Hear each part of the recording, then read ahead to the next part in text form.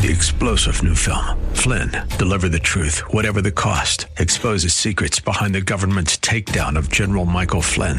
Flynn knew what the intel world had been up to. He ordered the first audit of the use of contractors. This set off alarm bells. He told the truth. He was the most dangerous person for Donald Trump to hire. They had to get rid of Flynn. Flynn, Deliver the Truth, Whatever the Cost. Available now. Watch it today. Go to salemnow.com. salemnow.com. If we look to the answer as to why for so many years we achieved so much, prospered as no other people on earth, it was because here in this land we unleashed the energy and individual genius of man to a greater extent than has ever been done before. This great nation will endure as it has endured. Let me assert my firm belief that the only thing we have to fear is fear itself. Freedom and the dignity of the individual have been more available and assured here than in any other place on earth. You are about to embark upon the great crusade toward which we have striven these many months. The eyes of the world are upon you. The hopes and prayers of liberty-loving people everywhere march with you. We're not, as some would have us believe, doomed to an inevitable decline. I do not believe in a fate that will fall on us no matter what we do. I do believe in a fate that will fall on us if we do nothing. And so, my fellow Americans, ask not what your country can do for you. Ask what you can do for your country. From every mountainside, let freedom ring, and if America is to be a great nation, this must become true.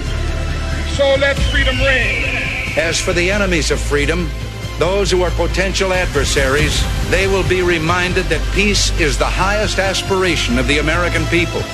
We will negotiate for it, sacrifice for it. We will not surrender for it, now or ever. We are Americans.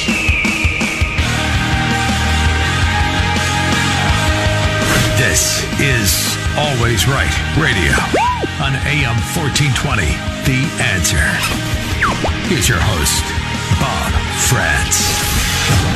Good morning, Cleveland, home of the smartest, strongest, fastest, toughest, and best-looking people in America. You're listening to Always Right on Salem 1420 WHK. It's not Bob Frantz. It's Pete KIRSANOW substituting for Bob Frantz this 10th day of March 2023. 2023, incredible. It is, once again, a titanic privilege to be here talking with all of you once again, and we've got a country to save, as Larry Elder, our buddy, says. And we have to save it from what we've seen to be, at least in my lifetime, this titanic corruption, decay, dysfunction imposed on us, imposed on this country by an almost unimaginably incompetent, corrupt, dysfunctional government. I've never seen anything like it. I'm not sure you have either. But it's also not just the government.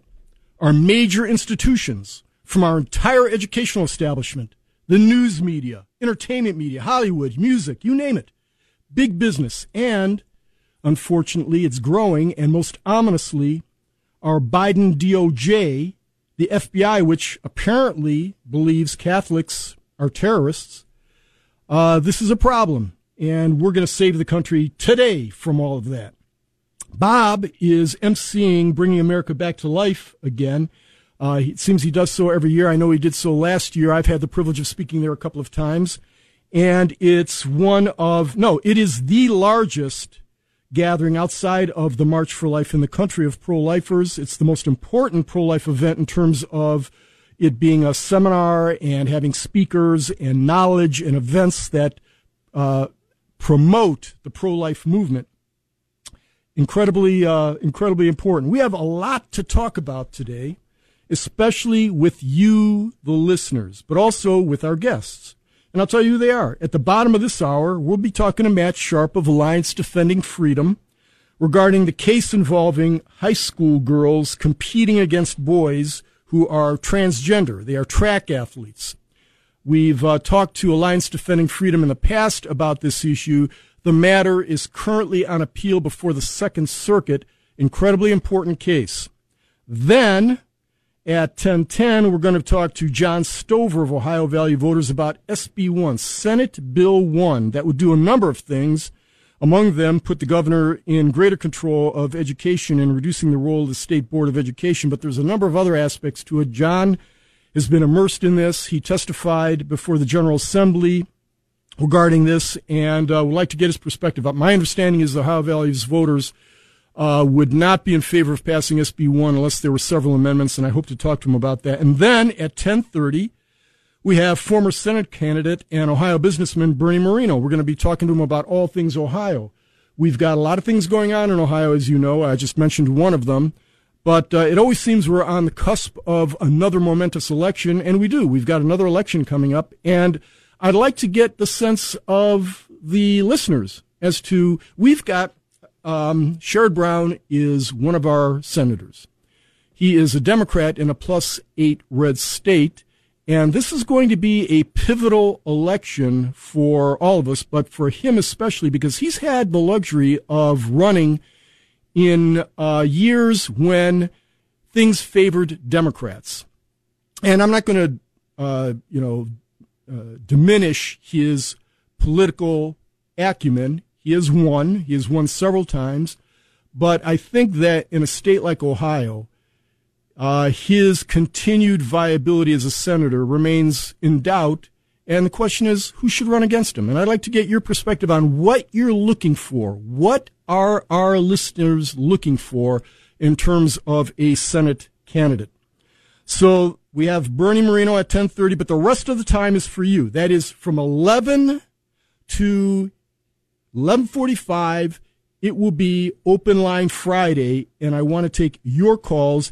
And we may be able to take some calls in between the various guests also. So please listen in. And if you hear me say go, call in, please call in. I love talking to our listeners about any topic you want to talk about. We've got so many things, so many.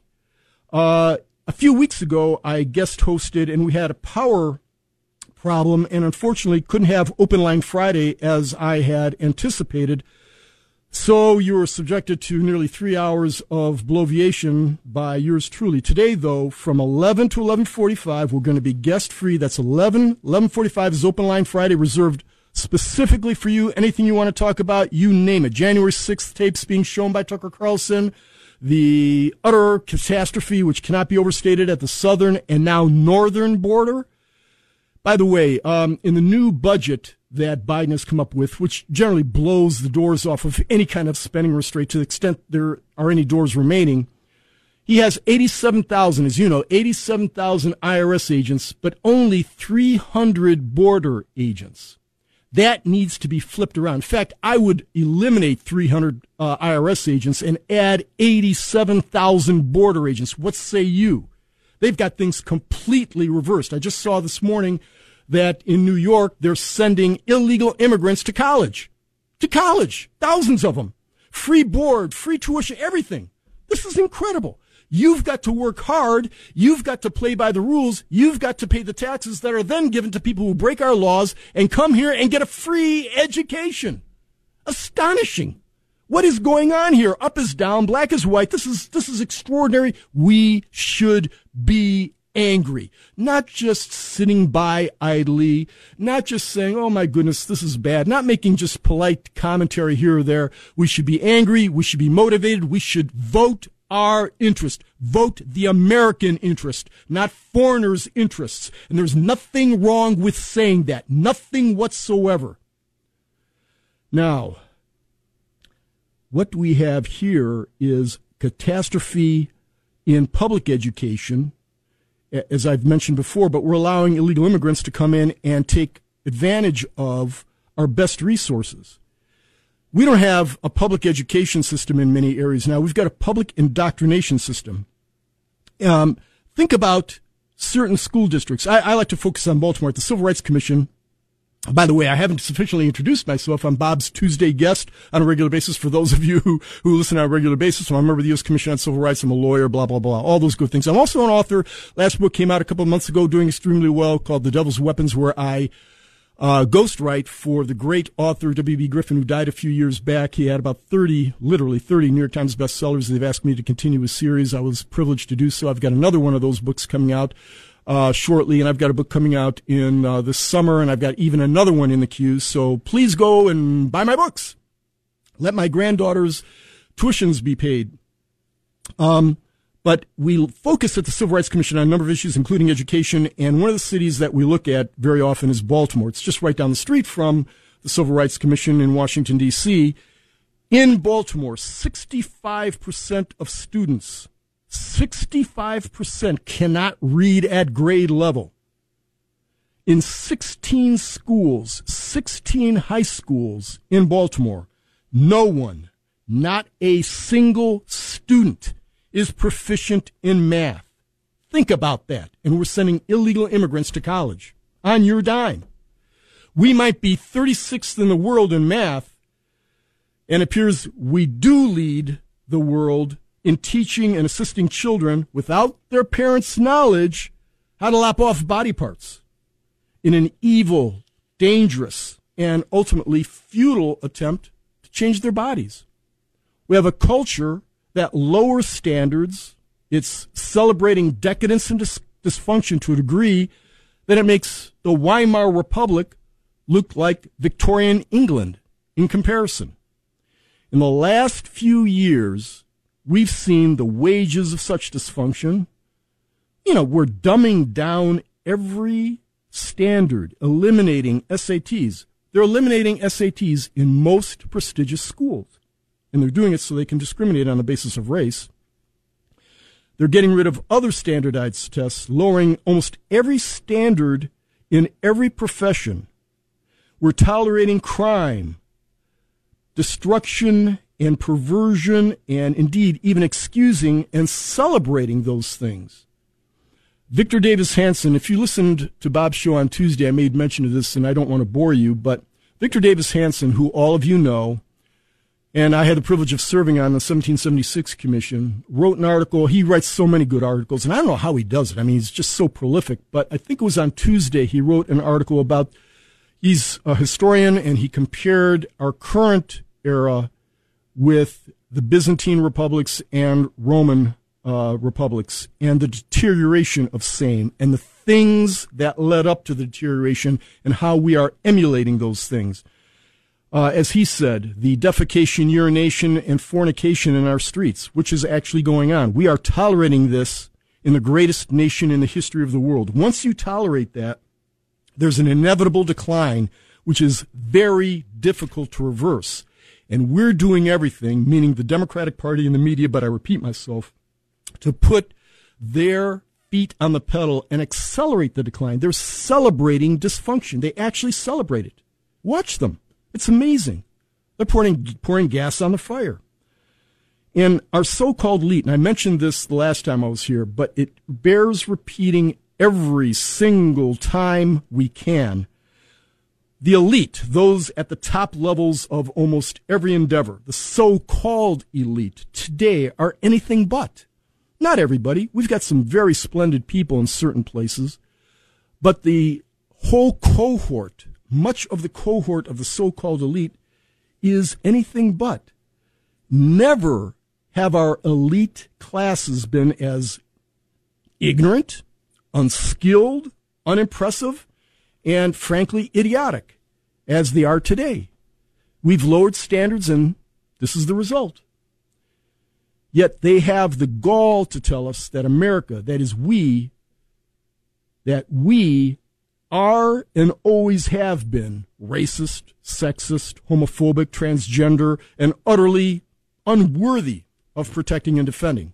Ergo, bring in a bunch of illegal aliens and give them free college educations on our dime because we're such idiots, we'll just fork over our tax dollars, and now they want to hire 87,000 IRS agents to get even more for illegal aliens. The Biden administration is Exhibit A in decline. Not just the astonishingly incompetent and embarrassing president and Kamala Harris, but cabinet individuals who are chosen not because of their expertise or any kind of merit, but because they check boxes. Look at Jennifer Granholm in energy, has no clue about how to do energy policy whatsoever. Pete Buttigieg. Pete Buttigieg has no clue what he's doing in transportation. Witness East Palestine. Witness the debacles with respect to airline travel. Witness the supply chain problems that we had last year and are continuing. Look at Lloyd Austin. Lloyd Austin, Secretary of Defense. All I have to say about that is Afghanistan. How about Anthony Blinken? Boy, our Secretary of State. Boy, he really outmaneuvers the Chinese, doesn't he? That guy is so sharp. He went to all the right schools. He must be really smart. What a clown. Janet Yellen, our Treasury Secretary. You think things are going well in the Treasury? How do you like inflation right now? How about that? But they check boxes. Then, how about Merrick Garland, my favorite, our Attorney General, who sicks the FBI on parents because they dare go to school board meetings. That probably the worst, by the way, is Alejandro Mayorkas, to whom I've sent a number of letters demanding all kinds of things as a civil rights commissioner. Head of DHS.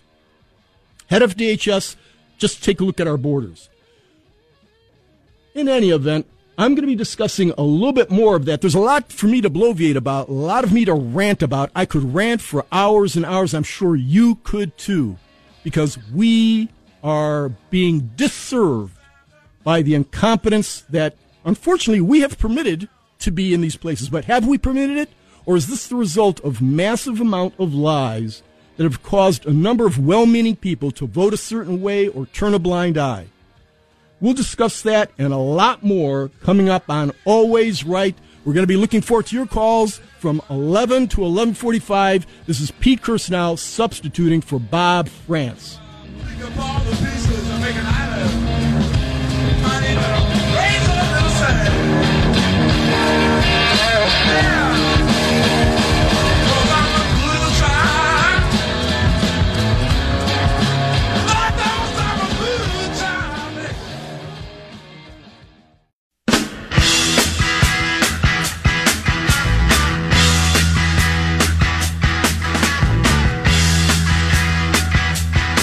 Good morning, Cleveland. Born to be wild. You know KIRSANOW's at the helm because of the bumper music.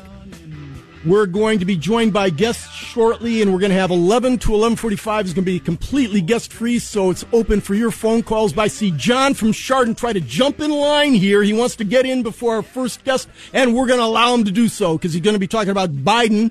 John, how you doing? Good morning, Pete. Doing good. Hey, I don't know if you back in the day you watched Seinfeld. Of course. You know, the comedy. Yeah. And Dan Bongino pointed this out, so I want to give credit where credit's due. But if he's talking to his friend George Costanza, Seinfeld is, and his friend George says, you know, I feel like a loser. And Seinfeld says, well, George, if you did everything the opposite of what you're doing, you'd be a winner. I know where you're going. Yeah, and of course that's the perfect analogy for our president. Exactly. Doing the exact opposite would be, well, he's doing the exact opposite of what Trump did, and everything has gone downhill. Everything has gone downhill. You name it. You know, I still look at, I go past a gas station, they don't talk about it anymore, but the gas prices, I still remember filling up my tank the day before his inauguration, Biden's inauguration, and it was $2.18 a gallon. And now when I go past my gas station where I usually fill up, it's at $3.30 or $3.33, I think it is. This is nuts. Yeah. And we're tolerating this. We've gotten used to, we're being acclimated to mediocrity. No, not on our watch. We have to resist this. We don't allow the lying media, and we'll talk about it at 11 to 11:45, how the media has lied to us about so many things. Every single big item that they told us, and they remonstrated us saying, you can't say the opposite. Remember, you can't say this about COVID. You can't say this about Russia collusion. You can't say this about January 6th. And every single one of the events, every single one of the items that they told us about was absolutely false, been revealed as such, and now they say, never mind, they want to move on. Not happening.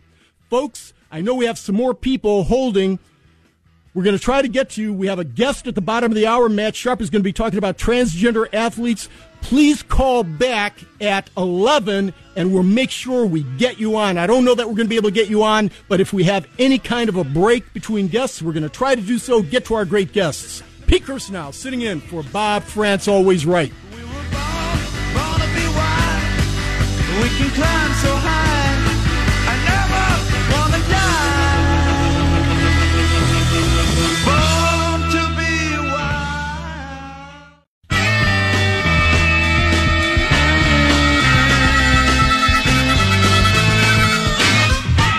Waking up America from its woke slumber.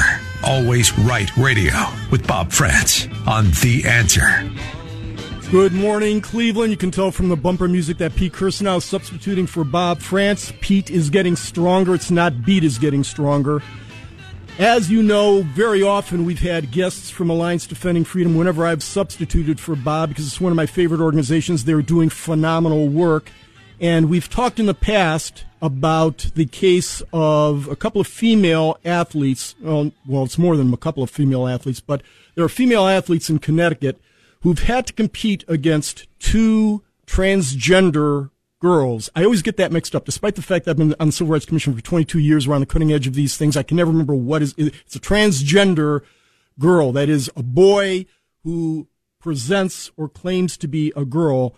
And these boys in Connecticut competed against phenomenal female athletes and destroyed every single record in the book, as you might imagine. The girls who were outstanding and were competing and doing well and hoping for scholarships and, frankly, accomplishments at the high school level were defeated by these boys every single time, as you might expect. The boys were mediocre as boys.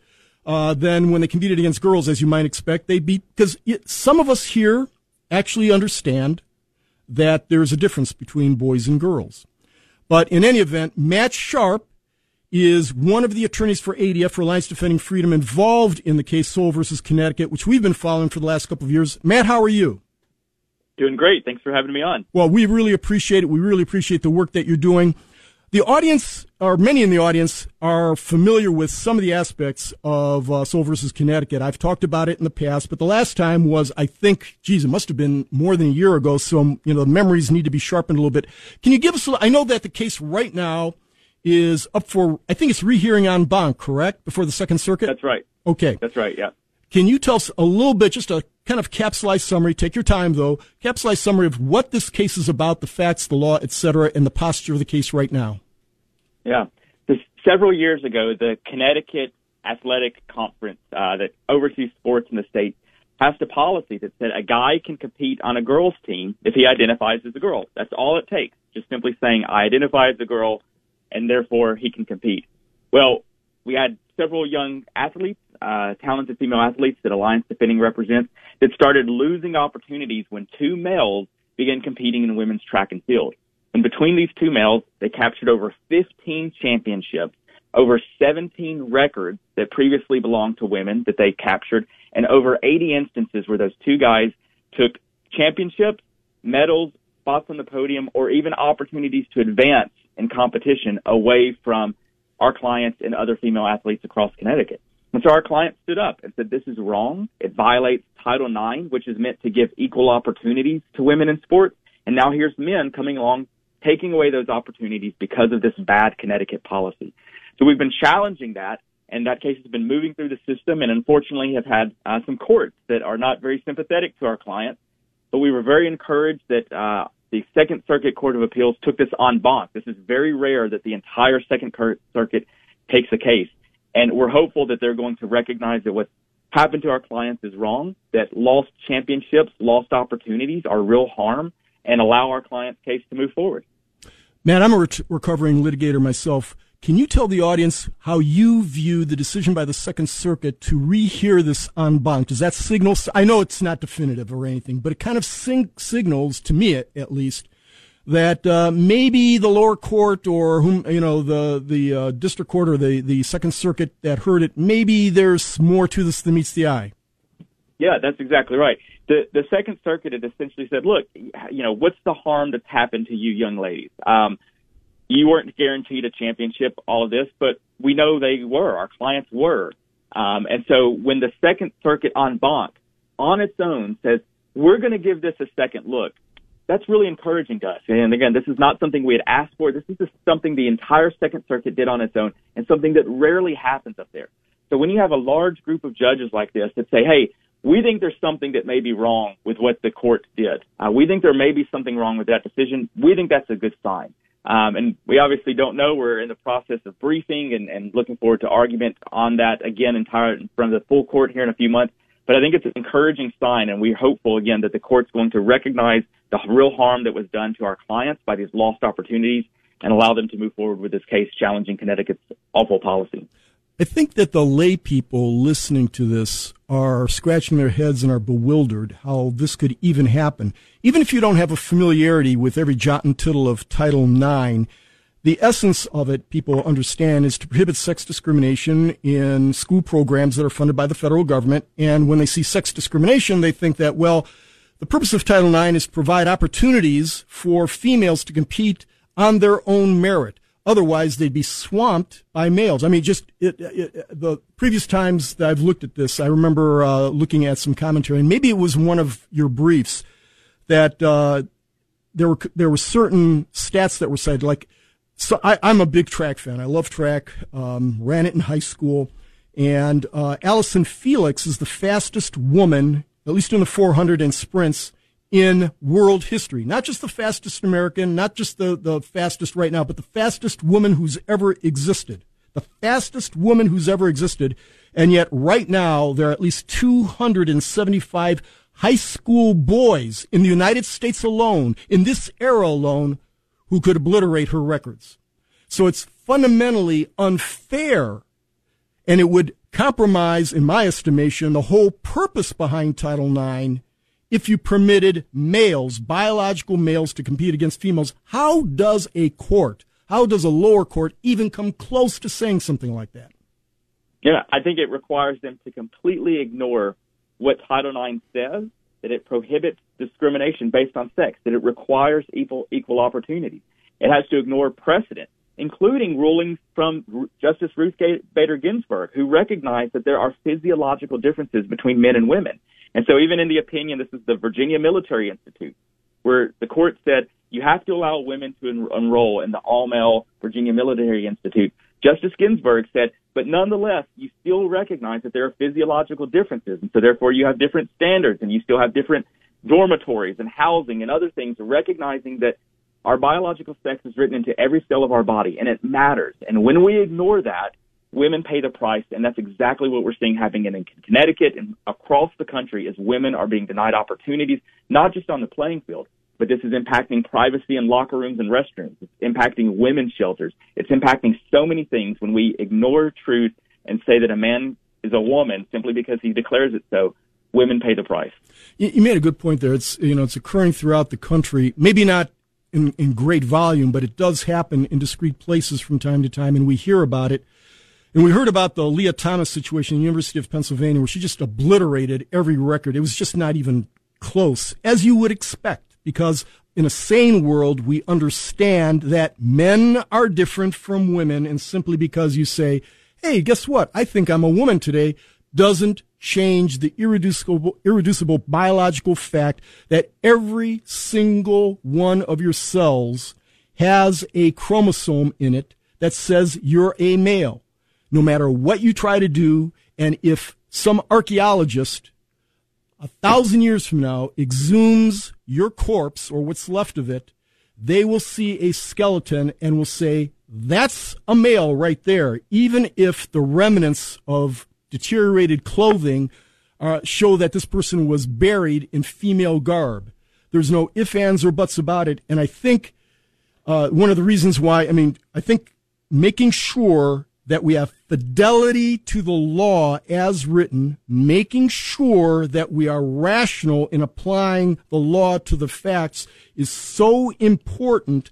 We can't allow a decision. What amazes me, Matt, do you have any kind of opinion as to how it is that judges, who are not dumb, how judges can read Title IX and come to a conclusion other than, yes, these boys should not have been competing against female athletes? How do they do that? What's the rationale? I think it's buying into the radical gender ideology, the very thing that's being pushed by the Biden administration, that was pushed by the Obama administration before them, that sex doesn't mean biology anymore. Sex means your gender identity. It means whatever you identify it as. And if you accept that, then it allows for rewriting of Title IX. It allows for the insane interpretations that the Biden administration is sending out to schools across the country, saying you must focus on gender identity. That's all that matters. So if a boy says he's a girl, you call him by girl pronouns. You allow him on girls' teams. You allow him in girls' locker rooms. And it takes buying into that ideology. And that's why we have to stand against it and recognize truth is still truth, and a man can never be a woman. Because if we take that to extreme, if you allow one guy, for example, on a girls' basketball team, then you have to accept that the entire team can now be men. And that means there will be no more opportunities for women, and the purpose of Title IX is lost. Right, exactly. You know, you can just imagine if LeBron James now decided that he's a woman, decided to compete in the WNBA, or take almost any other field of endeavor.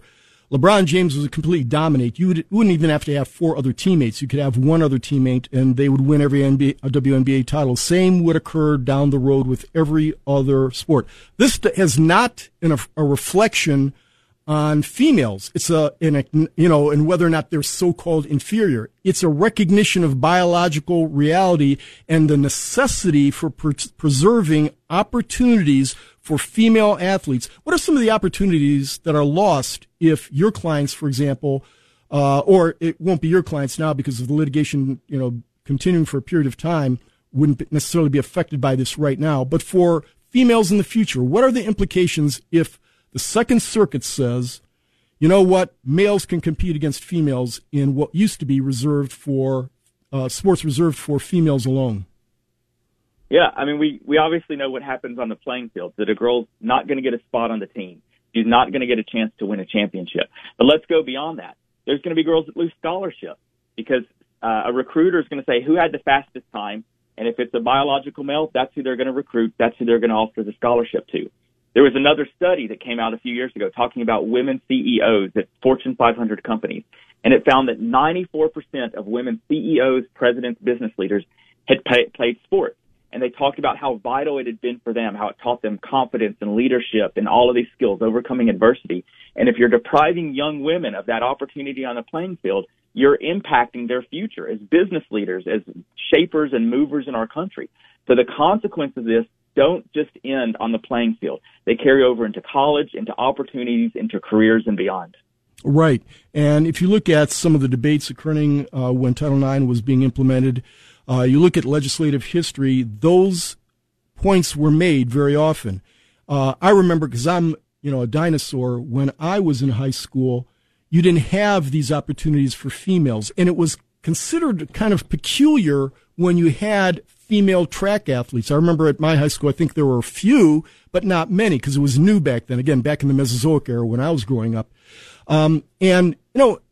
The opportunities now that are afforded to females, provided that it is relegated to females alone, are incredible and enormous. And just as you've indicated, you can highlight successful females today in business and science and all other fields of endeavors.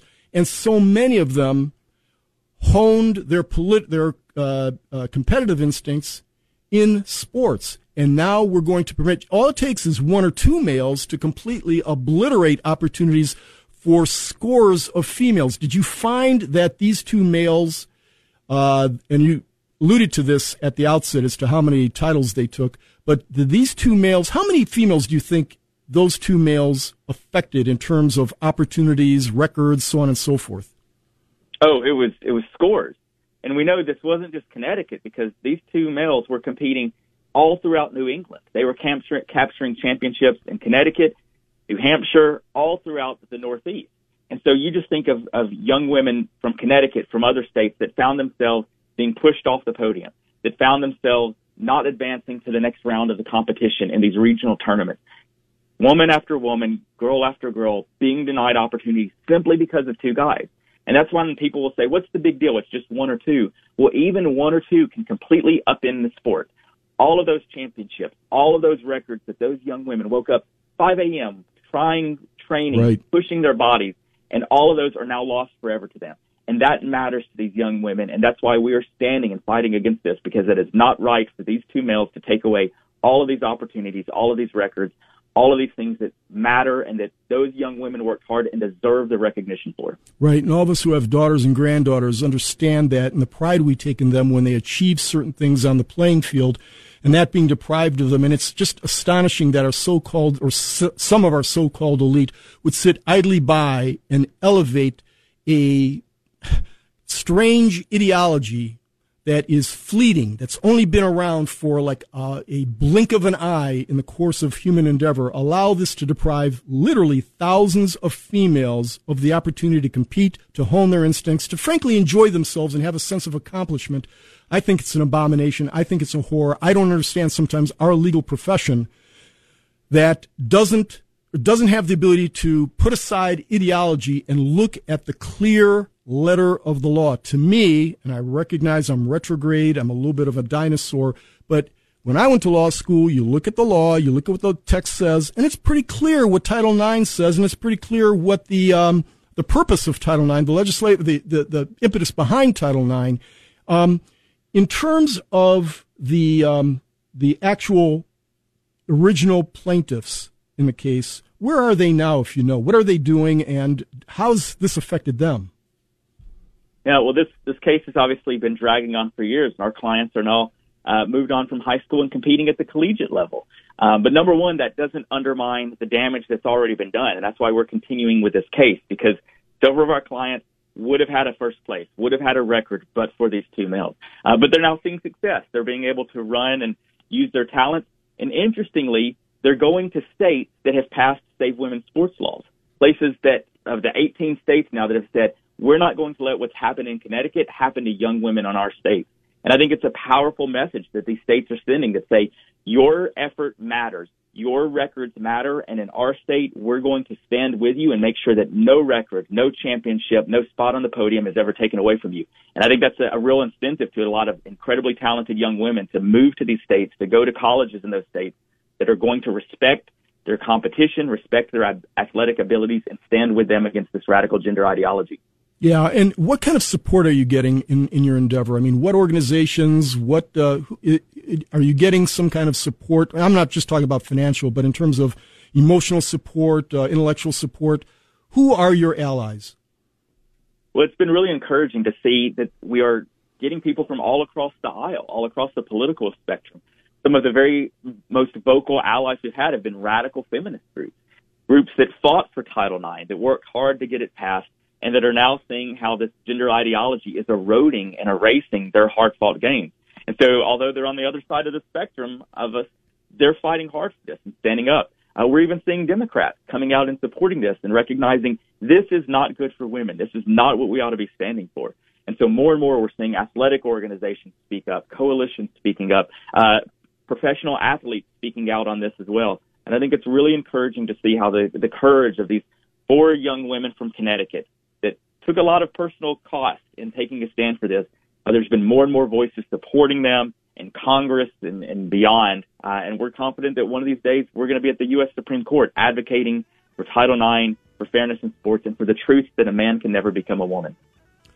Matt Sharpe, Alliance Defending Freedom, doing the Lord's work here. We wish you well. We think you'll prevail. And I think it's necessary for the United States of America to maintain our sanity, but it's necessary to females, female athletes, and not just female athletes, but females across the board. So thanks very much, and we'll be following this case very closely as we have been. This is Pete KIRSANOW on Always Right, substituting for Bob France. We'll come back in a couple of minutes, finish up, and then we'll move on to our next guest.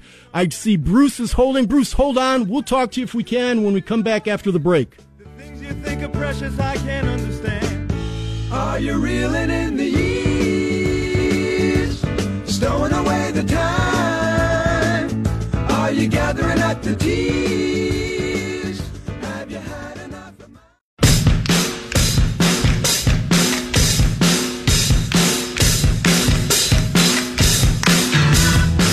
Hello, Cleveland. Pete KIRSANOW here, substituting for Bob France. We were just on with Matt Sharpe of Alliance Defending Freedom, talking about, of course, the transgender athlete case currently pending before the Second Circuit Court of Appeals. Enormously important for a lot of reasons, not the least of which is our sanity. Let's go to Bruce in Medina. Bruce, how are you? Peter, hey, thanks very much for taking the call. I'm doing good as you can be expected in today's world. There's so many things we could talk about, but what I wanted to talk to you about both have something to do with McFan. And tomorrow morning at 9 o'clock in the morning is McFan, Medina County Friends and Neighbors, and it goes from 9 to about 10:30. It's hosted at the Thirsty Cowboy. at 2743 Medina Road. It's right behind the Dunkin' Donuts. And tomorrow's speakers will be Skip Claypool, and he will be speaking about NOACA. And Jonah Schultz is going to be speaking about his new book. But the second thing I wanted to talk to you about regarding McFan, a couple of months ago, McFan had a speaker, an excellent speaker, and that speaker described that we have to get better candidates for every office. We have to constantly be upgrading ourselves and finding the best candidates possible. And this speaker went on to describe that we have to get people that are conservatives, that understand the Constitution, will uphold the Constitution. And when he was done speaking, I sat there thinking to myself, that speaker, he put a picture frame right around himself. And Peter, I'd like to see you on for the U.S. Senate. You are one person that can beat Sherrod Brown. There is no doubt in my mind you will crush Sherrod Brown. And I really want, you're the one who said it, Peter, and we want somebody that understands the Constitution, is going to be a conservative, is not going to be able to be corrupted when they get to Washington, D.C., and can make a difference. Ohio deserves better, and you're that person. Well, Bruce, that's very flattering, although the real problem there is if I'm ever near the nuclear button, you never know what will happen. This is P. KIRSANOW for Bob France, always right. We'll come back after the hour, and we'll be addressing, among other things, Senate Bill 1. We also will try to take as many of your calls as possible. Good morning, Cleveland.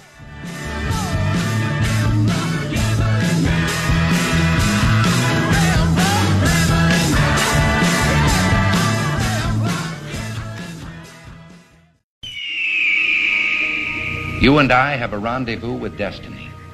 We'll preserve for our children this, the last best hope of man on earth, or we'll sentence them to take the last step into 1,000 years of darkness.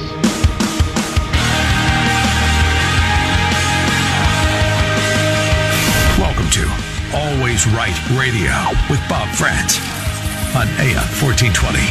The Answer. Good morning, Cleveland. It's Pete KIRSANOW sitting in for Bob France on Always Right on this Friday morning. We just had a great guest from Alliance Defending Freedom talking about the case with respect to the transgender athletes competing against females and obliterating all kinds of records. And right now we've got one of my co-conspirators. There are a lot of great Americans that we talk to on this show and elsewhere. One which I'd like to give a shout out to is my friend Connie Walworth, a great American. Also, my brother-in-law, another great American. You guys don't know him. I will not mention his name, otherwise he will kill me, but you may recognize him from my books where he is, the lead character is actually patterned after him. And the guest we have coming up right now is another great American, John Stover from Ohio Values Voters. As I said, he's my co-conspirator. We are involved in a number of different, or have been involved in other endeavors, trying to preserve what's good about American, specifically with respect to what's happening here in the state of Ohio. And one of the things that's happening is Senate Bill 1. And I know that John had testified before the General Assembly with respect to this, so I wanted to have John on. John, you're at Bringing America Back to Life, aren't you? Yes, I am. I'm here with Bob, and Bob is doing a great job as always, Peter. Thank you for having me today. Thanks. Tell Bob when you get a chance. I think the station still has its license. I can't promise that'll be the case by 12 o'clock, but we're going to do what we can. We'll do what we can. Well, I think if anything that Bob needs to be worried about is that, it becomes the Peter KIRSANOW show, always right, I don't think he's got anything to worry about. Again, the only thing is the FCC license. But Bob is, I think, otherwise I wouldn't be a guest of his.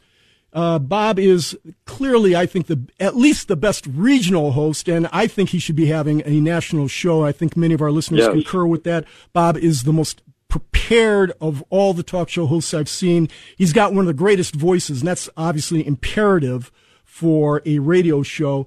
And he's diligent. He recognizes sometimes if he recognizes and will entertain opposing views. He may obliterate that view, but he entertains it and treats it respectfully. But in any event, John, you had testified, and you do this all the time. You testify before the Ohio General Assembly and on a number of issues, and you do that in your capacity as the head of Ohio Values Voters. And for our listeners, I know you've been on before, but can you give them a little digest of what Ohio Values Voters does, and how our listeners can help you? Yes. Well, Peter, our organization gets involved with just family-oriented legislation. We're a pro-life organization. We're a Christian organization. We're standing up for parents, especially now in the General Assembly when it comes to a number of these bills that we're looking at. And, Senate Bill 1 is a bill, just for the listeners, that would actually turn over the rulemaking authority that now the State Board of Education has to the governor. And, the governor has, in my opinion, if I was to give him a grade, I would have to give him a D- during the last 4 years when it comes to education. He failed to support the State Board members, and specifically Brendan Shea's Title IX resolution that he drafted.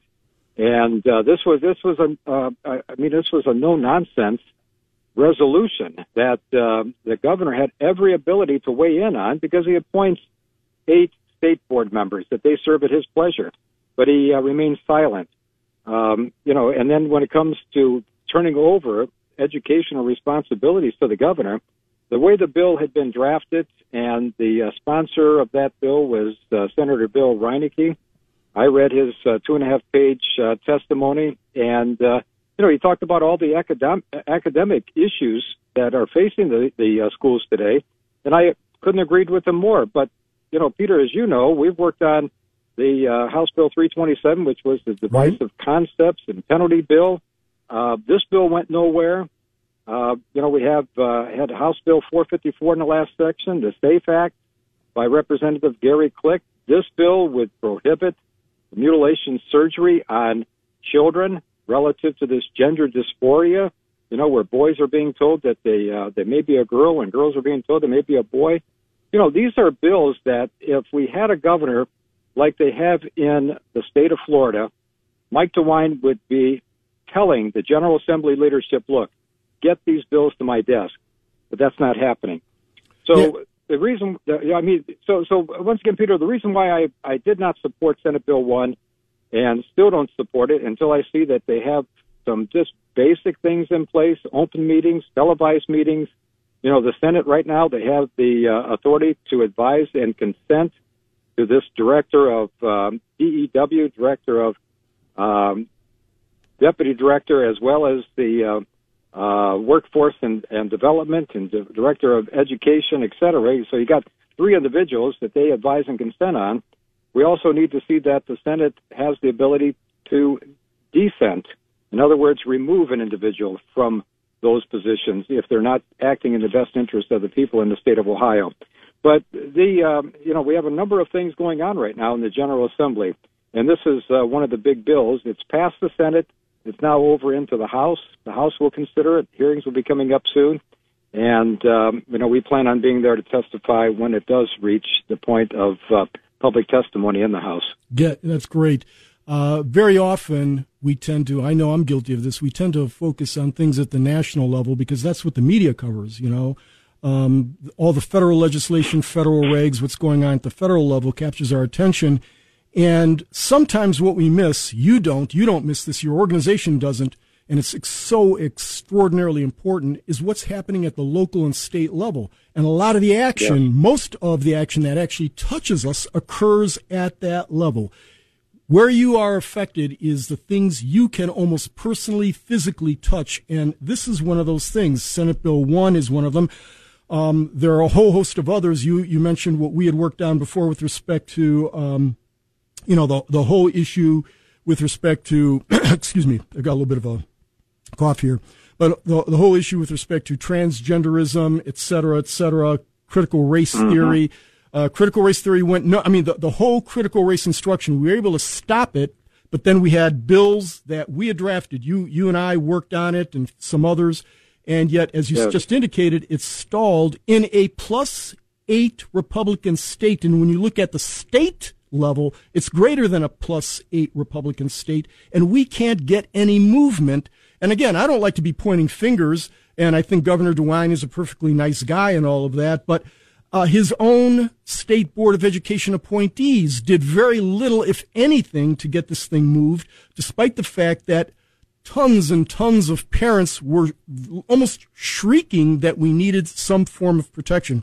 But with respect to Senate Bill 1, my understanding is, and again, I'm not immersed in this like you are. You had just testified before the General Assembly on this, but I think you indicated it transfers governance of K through 12 education from the State Board of Education, or at least to some extent, to the governor and a Department of Education and workforce that would be created. Is that correct? Yes. It would create the position of director of education and workforce, and then there would be a deputy director of education and a deputy director of workforce, which those three positions would require advise and consent by the Senate. The real issue that I and a number of other people, Peter, have in the state of Ohio is the fact that, if the governor seems to be that he could not get it right relative to some of the appointments that he had under his authority that the General Assembly had given to him, as it relates to the appointment of state board members, my concern is, how is he going to get it right when it comes to these three important positions that are going to have rulemaking authority throughout the entire state of Ohio? This is a real concern. Yeah, and speaking of amendments, we talked a little bit about what it does in terms of the structure, but does this at all affect or does it address critical race theory being taught in the schools? Well, at this point in time, it does not, and I had a laundry list of things that we needed to see included in this bill. Once again for the listeners, Peter, every 2 years, and we're at this point now with the budget. The budget normally is drafted. It's a 2-year budget by the state, and normally it's presented to the governor in June. At that time, many of these bills could, in fact, be placed into the budget. So we're hopeful that, not only Save Women's Sports Act, but Divisive Concept, the CRT bill and SAFE Act, et cetera, some of these bills that we need to see can be placed in the budget and passed at that time, and it would be as if it becomes law. And that's what we're hopeful of. And I have spoken to some key people in the Senate and in the House, and hopefully, that will happen. You used a couple of acronyms there, and although we've got very sophisticated listeners who are on top of these things, some of us may not be aware of some of these. You mentioned CRT. That's critical race theory, correct? Yes. And another acronym is CSE, which is Comprehensive Sex Education. Is that addressed in the bill? Yes, that's something that is not addressed in the bill as well. And these are some of the things that we need to see that's put in place. We did have success 2 years ago in the budget where House Bill 240 was passed, Parents' Right to Know Act, and it requires the 600 plus school districts in the state of Ohio requires a greater level of reporting, where if they're teaching comprehensive sex education, they have to report it to the State Department of Education, and that's made available. And we had a very comprehensive report that we had put out no more than a couple of weeks ago that lists the school districts that some did not report anything. They're in violation of the law. And some districts did report, but, they are in violation of the fact that, they're not notifying parents. One of the things, Peter, that many Democrats are interested in always seeing is they want to say, well, parents have the right to opt out. About 2.5, 3 years ago, I sat before a Democrat senator who called a meeting, called me up and said, can you come down? I did, sat down with him. I said, parents need to be opting in, not opting out. Right. The school districts need to get parents, after providing the information to them, to opt them in. And, he didn't want to hear that. I looked at him and I said, well, Senator, tell me, how is it that a parent opts out of something they have no knowledge of?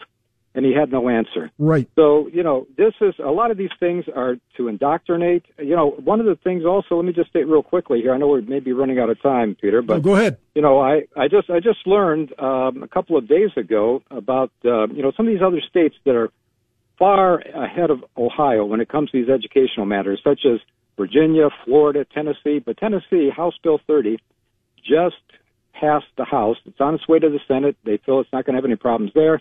and then the governor will sign it. It's going to criminalize these drag shows where grown men dressed as women are performing in front of children. It's going to look upon it as adult entertainment, and there's going to be strict penalties in Tennessee for this to put a stop to it. This is something that I've spoken to. I spoke to a state senator yesterday. I've communicated with 3 state reps now, something that we need to also have in the state of Ohio. So I'm urging them to draft the bill. Let's get hearings on it, and let's get this passed into law in our state. John, you're closer to this than I am, but when I look at this, I see comprehensive sex education is really kind of a cover for a whole host of things that I think your average parent and grandparent would be horrified to learn their children are subjected to. We've seen on various television shows, for example, the porn. It is truly porn. That's not an exaggeration. It's not, some type. It is porn that is actually in the libraries. It's truly stunning, and yet we don't have a viable mechanism, at least pursuant to the law. We have. You're telling me this bill doesn't even address that, correct? Well, Peter, the thing that really is troubling is that, I've often said this when I've gone to speak before groups of people throughout the state, when they've asked that I come down and speak. I've said, if I was to stand outside a school district, any school in the state of Ohio, and pass out the material that children are subject to in the libraries and in the schools in the state of Ohio, within probably 30 minutes, law enforcement would be called, I'd be arrested, and I would be charged with the 3rd or 4th degree felony under Ohio Revised Code 2907.31, disseminating harmful material to a juvenile. And yet we have this taking place constantly in the state of Ohio, in many school districts and in our libraries. Folks, listen to this closely. The fact is that we are harming our kids immeasurably, and many of us are not aware of what's going on. It's being done surreptitiously. It's being done behind our backs, not an exaggeration. Think of the damage that's being done to their psyches. We see now so many of our young people are so fragile. They seem to have all kinds of issues, and this is one of the driving elements of that.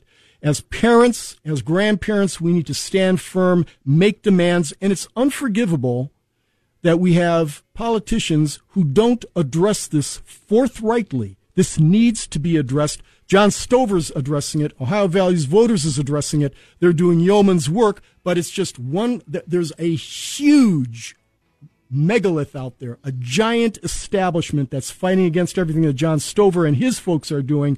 We need your support. John, thanks so much for being on the front lines. This was very valuable for the listeners, I think, and good luck to you. And say hello to Bob for me. I will. Thank you, Peter, and God bless you.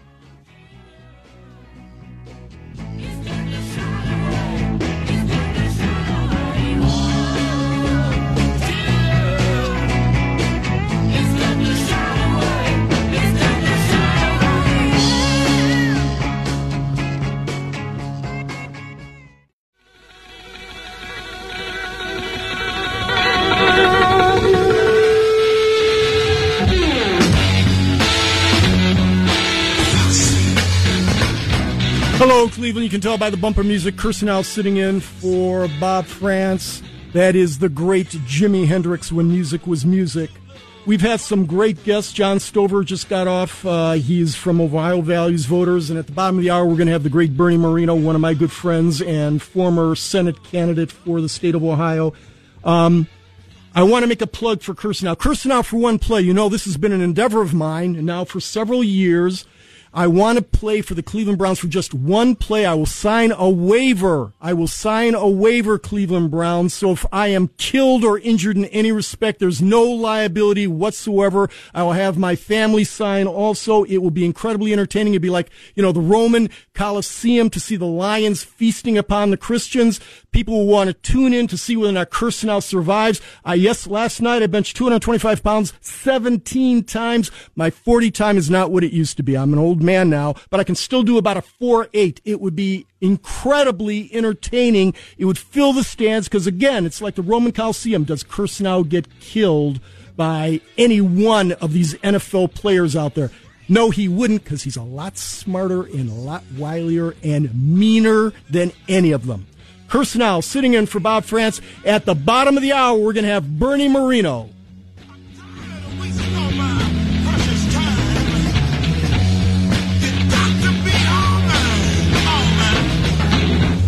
Foxy lady.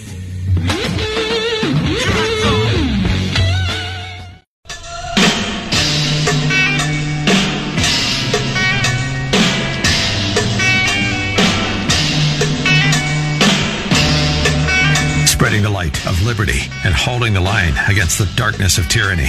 Always Right Radio with Bob France on The Answer. Good morning, Cleveland. Pete KIRSANOW sitting in for Bob France. That is the Chambers brothers with time. It's time for us to preserve America by talking to one of our great Americans, former Senate candidate for the Republican nomination in Ohio, and my friend Bernie Moreno. Bernie, how are you? I'm doing fantastic, except it's a little snowy for me today here in Westlake. Yeah, same with me. It is mid-March, typical Cleveland. We didn't get any snow for about the last month, and all of a sudden now it decides to start snowing, and probably will do so until mid-April. Bernie is, as many of you know, he's been on this show before, self-made man, just in the American dream. Bernie, tell people a little bit about yourself. You are a businessman. You've lived the American dream.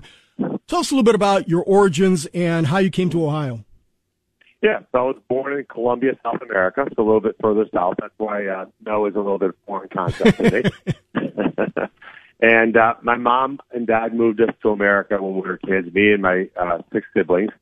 And they left everything behind. They wanted us to grow up in the one country on earth where your destiny is determined by your will, by your ability to persevere, by your desire to work hard. I grew up in South Florida. I wanted to be in the car business. I went to school in Michigan. Don't let your listeners hear that part. And I graduated from school, got married, went to work for General Motors Saturn division. And then when I was 26, a car dealer in Boston asked me to run one of his dealerships. I'd never worked in a car dealership in my life, and made it his most profitable store his first year, helped him grow from 6 to 55 dealerships. And then how I got to Cleveland was 18 years ago. Mercedes-Benz approached me and said, hey, we've got the worst dealership in America. It's in North Olmsted. We'd like you to buy it and see if you can turn it around. And the dealership was selling 4 cars a month. It was rated from a customer perspective the worst in the country. And we turned it into a dealership that got their what's called Best of the Best award 12 years in a row. And it was the largest seller of luxury automobiles in America. I sold, and then I built 14 other dealerships, that's 15. Sold those all about 3 or 4 years ago to start a technology company that uses blockchain technology to make car titles digital. And we're now the title issuing authority in West Virginia and a bunch of other states, and the company's doing amazing.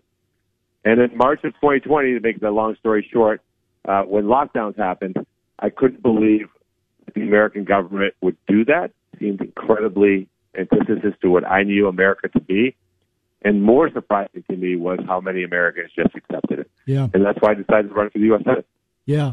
And sometimes it takes immigrants who really value America and the reason why they came here. I come from a family of immigrants also, and you become a patriot, an unshakable patriot, if that's the case. Tell us what your vision of America is. When you first ran for the Senate, what were your issues? What was your platform? So America was built on freedom, but freedom meaning self-governance, the ability that the individual is more important than the government. The idea that the government works for us. We tell the government what to do, not the other way around. And when we broke that formula in such a massive way in March of 2020, that's really what motivated me. I mean, America is the beacon to the world. I think people, Peter, you're exactly right. People who've lived here their whole life take America for granted because they don't understand the alternative is really bad. I think for all of human history, there's never been a country like America, a place that, again, anybody can be successful regardless of where you came from.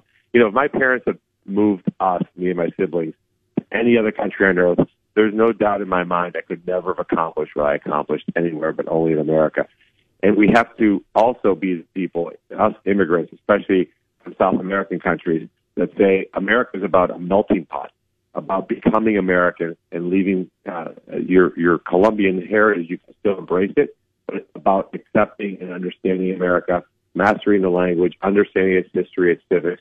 And I think what happens today is kids are being taught all this intersectionality, right? I'm a binary, heterosexual, gender, all this crap. None of that is what America is about. America is about a unified country.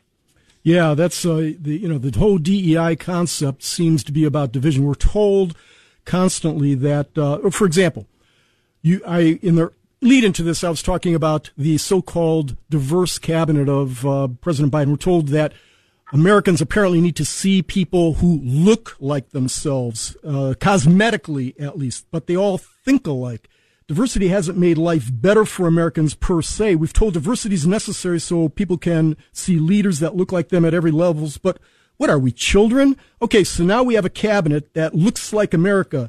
Yet has that made America better? Has that healed America's wounds? The new polls that we see show that race relations, for example, are at the worst level they've been in 50 years, despite the fact, actually 60 years, despite the fact that we have this cabinet that looks like America. But when you look at the diversity of the cabinet, there's one uniformity, and it seems to be incompetency. Bernie, there's still all kinds of issues that really perplex me, and I know probably perplex you, and one of those is how Sherrod Brown stays in office. Here we have, as I just indicated, a +8 red state. And it's even worse than that when you get beyond presidential elections. If you look at senatorial elections, it's more than that. Yet he's been able, he's doing what's necessary to remain in office, and we have an election coming up shortly. I don't know if you saw the Wall Street Journal. I think it was Karl Rove wrote in it, I believe it was yesterday or the day before yesterday, and he was talking about various states that have senatorial elections coming up.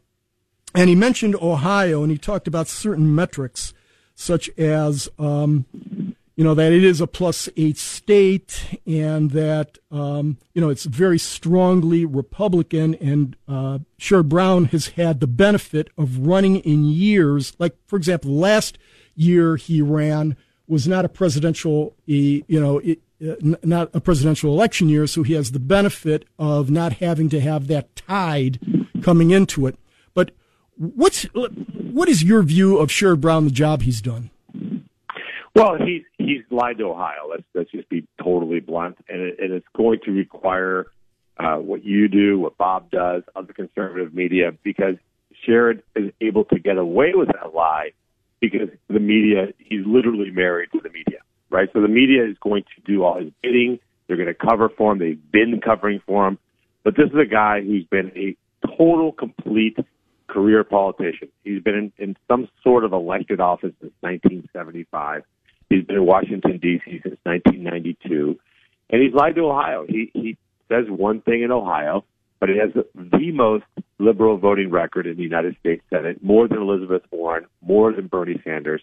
That's not the values of Ohio. So he's got to go. It's plain and simple. Yeah. And I think Rove mentioned, I'm trying to remember the numbers. My memory is not the best, but I mentioned that, it's a +8 state. But in addition to that, as you know, challengers have a difficult time coming up with the money. And the Democrats just swamp Republicans anyway. And I think meaning Sherrod Brown, had a 6-1 advantage in terms of fundraising during his last election. 13-1 versus 13-1. 13-1. My goodness. 13-1. That's difficult.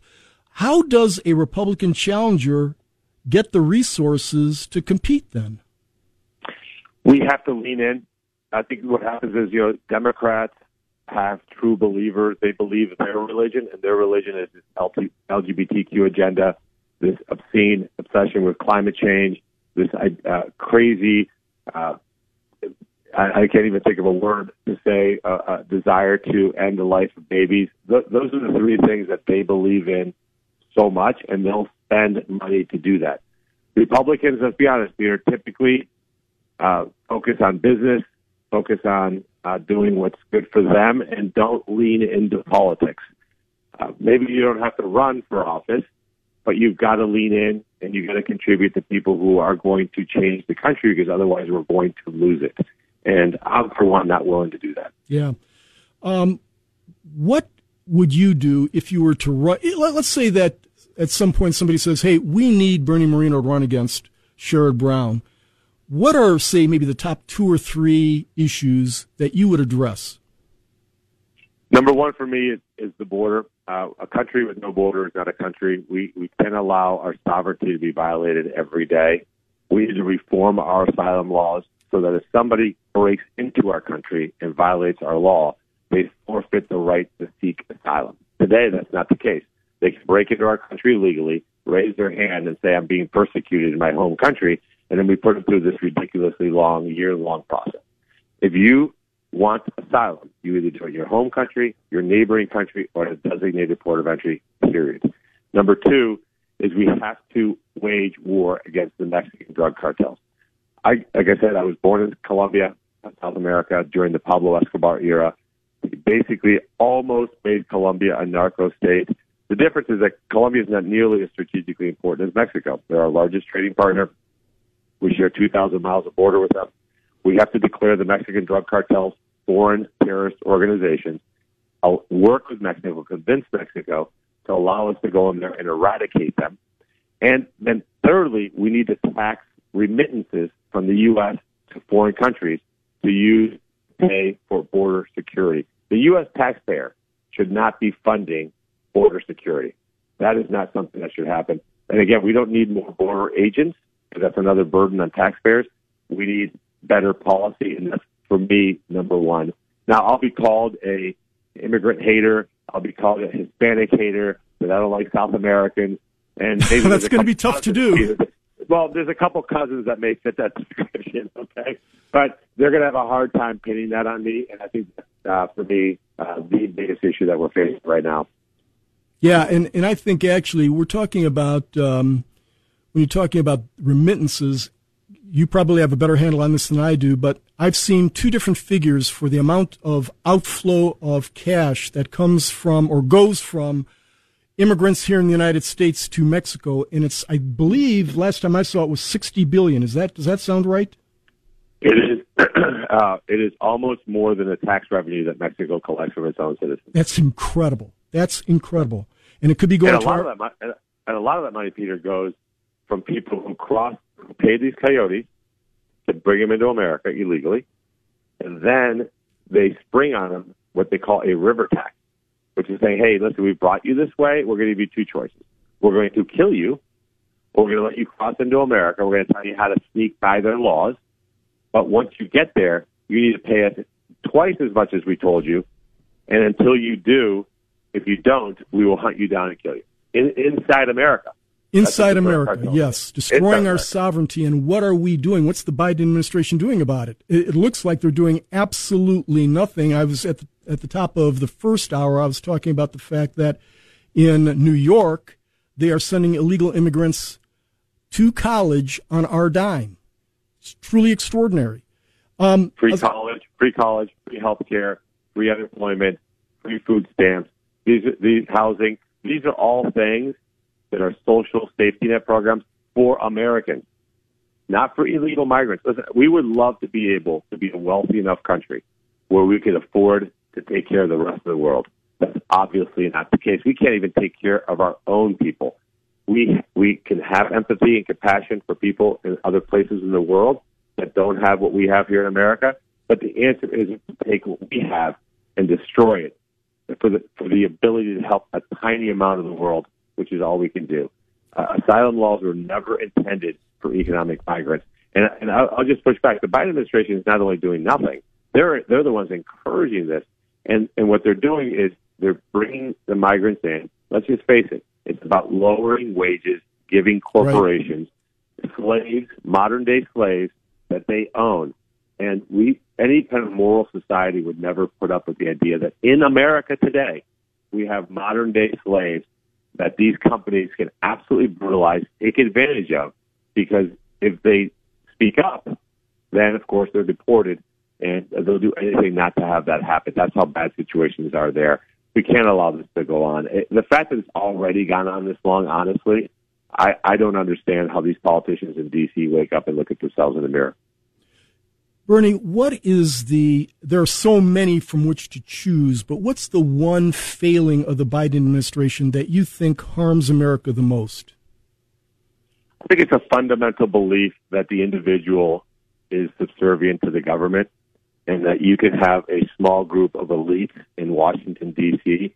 that can tell the small people, which is how they view Americans, what to do, how to do it, when to do it.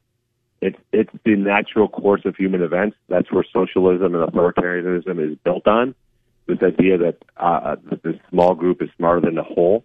They don't believe in American exceptionalism. They don't believe that America is a light for the rest of the world. And they have this idea, this globalist view, that America is fundamentally flawed. I think from there, all the policies flow. It strikes me, it's my belief, and maybe others disagree, that obviously he's won elections, but Sherrod Brown is a singularly unimpressive individual. And, he's got the advantage of incumbency, which is something that is real. It depends on which election you're talking about and at what level, but it's usually on average a 6-point advantage just to be an incumbent. So you've got to overcome that intrinsic built-in advantage. He's won re-election in this state. What do you think the most effective strategy to defeat a Sherrod Brown would look like? So you have to cut him at his core. So his compelling argument is that Republicans are the party of the rich, wealthy, and powerful, and that he is the fighter for the working class American. So you have to deconstruct that narrative, and you have to run a campaign that puts the American worker first.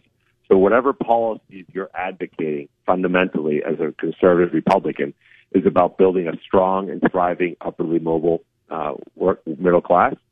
And you have to show how Sherrod Brown, the policies he's voted for, do the exact opposite. I'll give you just a quick example. You look at what's gone on with government spending for the last 2 years. It's created this insane amount of inflation that we all see and feel. And it's real, right? We see it every day. Every single day we make a transaction, we feel this inflation. Who does that hurt the most?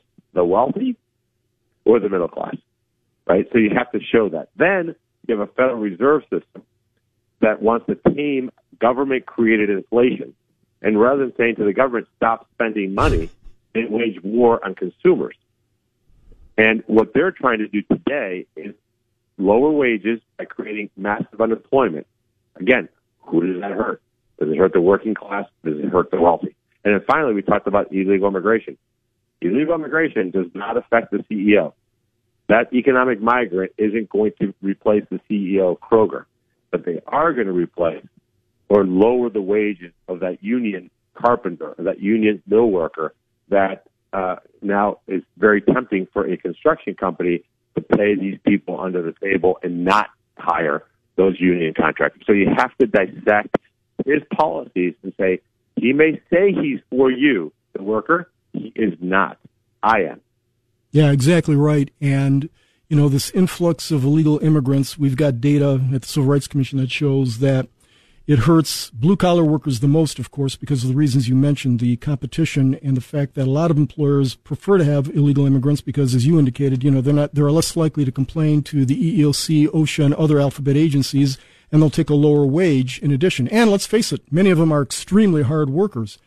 But it depresses average wages in the United States among similar cohorts by as much as $10,000 to $15,000 a year.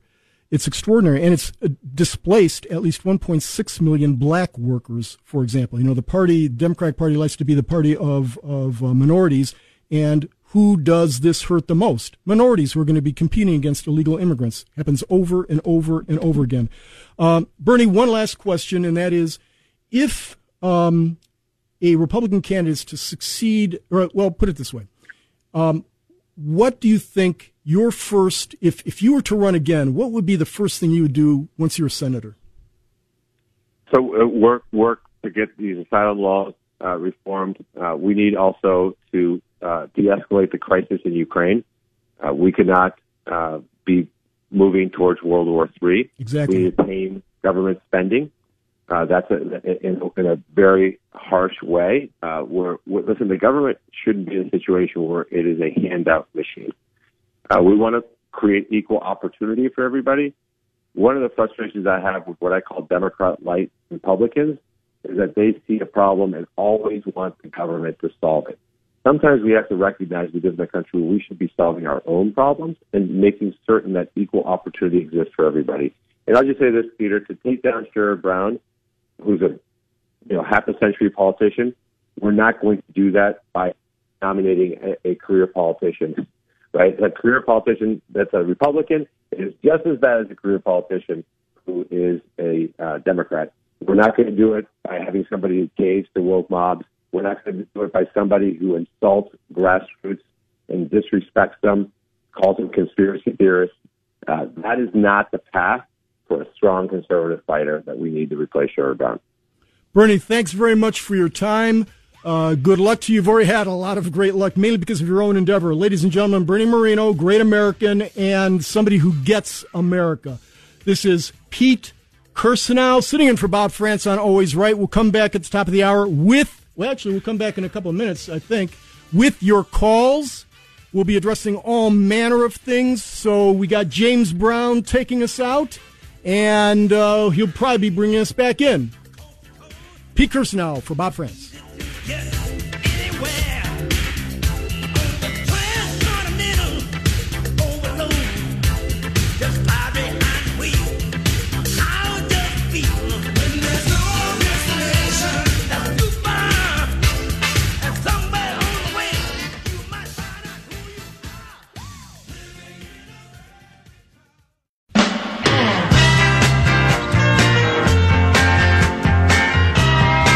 Hello, Cleveland. Pete KIRSANOW sitting in for Bob France on Always Right.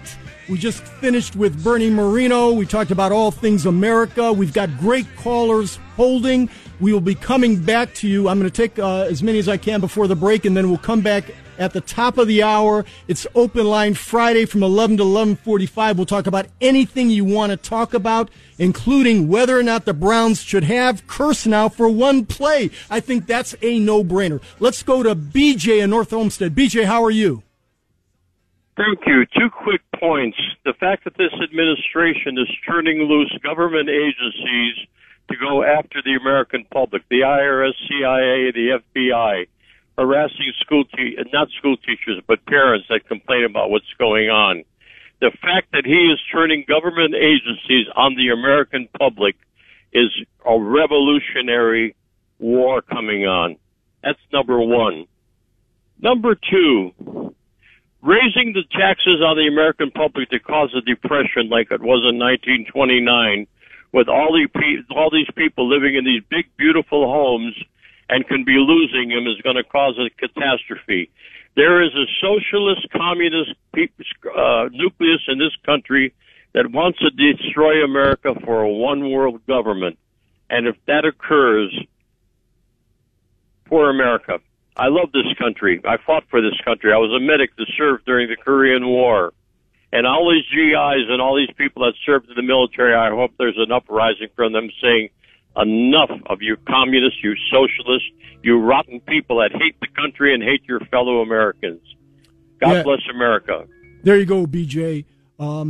Thanks very much for your service. I know that so many of our listeners who are veterans and are currently serving, they concur with you 1,000%. It just kills me to watch what's happening by this administration's hand to the United States of America. They're turning it into something we don't recognize. Laura, Sister Mary Grace, one of my favorites, and everybody else who's holding will come back after the top of the hour. We'll take your calls. Pete KIRSANOW sitting for Bob France. We're going to have a great time in the last hour. Italian pizza.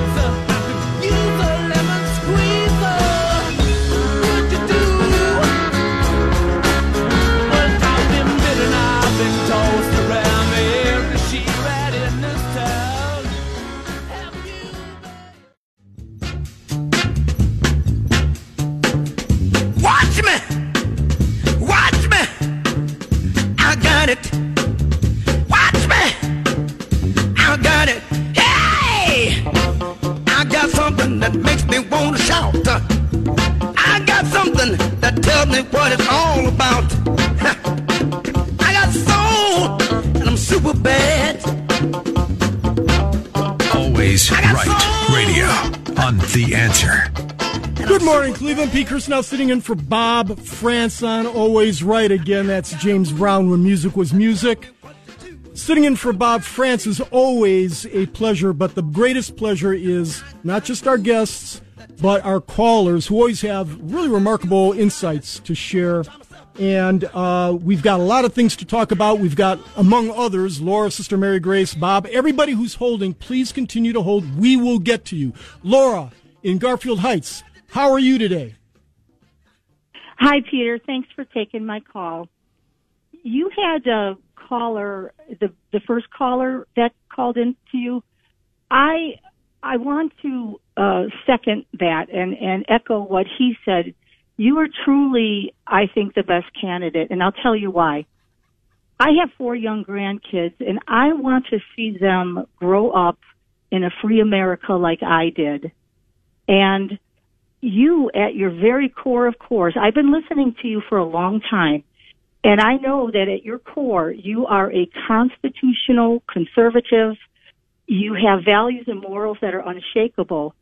And we need somebody who can not only defeat Sherrod Brown, but also once you get into the Senate, not, melt into the establishment and go along to get along, but would really stand up for Ohioans and the United States in general.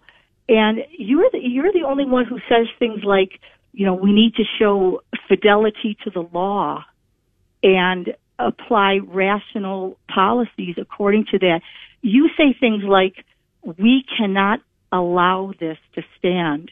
And that's why I believe you're the best candidate. I think there are a lot of us Ohioans out here who feel the same way, and we would love to see you throw your hat in the ring. Laura, I'm very honored. That's just, I don't know what to say to that, other than we just heard from one. There are people out there with the talent, the knowledge, the unshakable commitment to the principles of the United States of America, and who've got the experience, who've actually run for office before. And what scares me a little bit is even if I were to do so, which is, somebody like me, I've never been in politics before, other than on the periphery, of course, and commenting upon it, is that I think I just have this commitment to the United States of America. I'm afraid of what I would say or do on the floor of the Senate, because these people drive me absolutely nuts. And that includes a lot of Republicans, such as our Senate Majority Leader, who I have met and know and have dealt with in the past, who I don't know what gets into them once they get to Washington. I mean, I do, because I've been in Washington. I've been a member of the Civil Rights Commission for a long time. I lived in Washington when I was a member of the National Labor Relations Board. And the last thing you want to do as an American is go and live within Washington, because within a short period of time, I think you start thinking like the swamp. I think it's just, it's something happens to you. That's why I've been in favor of outsourcing many of our agencies. Take, for example, the Federal Aviation Administration or the National Labor Relations Board or any other alphabet organization, alphabet agency, and put it in Omaha, put it in Portland, put it in Austin, put it in Jackson, Mississippi, and draw from there. Because the one thing I told Donald Trump when I first met him, when he was interviewing me to be Secretary of Labor, I listened to the guy because he is a fascinating individual. Whether you like him or not, understand, somebody who never ran for office beat the 2 biggest American dynasties of the time, the Bush family and the Clinton administration, the Clinton family. The guy is, I didn't think so until I met him, but the guy is different. I mean, and I say that in a good way. There's a lot of things about him you can quibble with. But the one thing I said is, Mr. President, these folks, meaning those within the Beltway, are not your friends. When you have 98% of different departments, the Defense Department, something, I don't remember the exact figure, but 83% of people employed by the Defense Department voted for Clinton. There's this seeping kind of administration lock that happens when you are within the Beltway. They talk the same way. They think the same way. Anyway, that's a long-winded thing to say. I'm very, very honored by what you had to say, Laura. I do agree with the substance of what you had to say, not with respect to me, but with respect to what's needed to make this country move forward. I do think we've just talked to 3 great Americans just in the last couple of hours. Matt from Alliance Defending Freedom. We talked to John Stover. We've talked to Bernie Moreno. These are folks who get it. Folks like you, yourself, Laura, and people who are currently on hold. I've talked to some of you before. You're great Americans. We will win. But, Laura, thanks so much for your call. I'll tell you what, I'm not going to outwardly dismiss anything like this, but we have great people who are running, and we should really focus on them. Sister Mary Grace, how are you today? God's blessings to you. I'm telling you, God's blessings. You got to put the armor on. The armor of God, according to 6. You understand? It's Ephesians 6:10-29. But I want to get on to better things. Because once you have the armor on, you have the protection of God. That is most important. Our God is alive. He is listening. He wants to see us all stand up for him. He's our El Shaddai. All powerful. God bless you. But I'm telling you, you have to come against these people. They're wicked, and I will not say they're sick. Well, Sister Mary Grace, if I could just interject there, I do think we are afraid to use certain words and certain language that seems to, I mean, the left, and by that it's virtually every institution, because they have a lock on every institution. But they make you feel embarrassed and kind of retrograde when you use certain words such as wicked and evil, as if we are some kind of, 12th century, No, it's a deviant. Right. It's aberrant behavior. Yeah. Aberrant behavior. And it's important for us to speak with moral clarity, capture the language, take it back again, because the first thing that the left or any totalitarian does, and look at the old Soviet Union, you can look at Germany, is they change the language. When they can change the way you speak, they can change the way you think, and they manipulate the way you think, and when they do that, you will start to accept patently absurd propositions. That's why it's important not to cede the language to the left. When you can say with a straight face that a man is a woman, they can make you say anything. And that's what the Soviets did for a long time. It's not about a particular, narrow interest or ideology with respect to, say, the transgender ideology. It's about affecting your sense of reality so that they can manipulate you and subjugate you. That's not an exaggeration, folks. We just got finished talking to Bernie Moreno. You talk to immigrants. I've said this before. Talk to immigrants from the old Eastern Soviet, the Eastern Bloc. Talk to immigrants from, who are, old Vietnamese boat people or from Cambodia, and they will tell you, look, we've seen this movie before, friends. Don't go down this path. But the left, because they control all the media, is very good about making you feel like you're some kind of hick for talking like this. You are not. Look, I've been in the Ivy League for a long time. I still, go back to my reunions. These folks are not brighter than we are. All right, I admit I've pled guilty, graduated from an Ivy League school, but right now there are no elites in the Ivy League schools.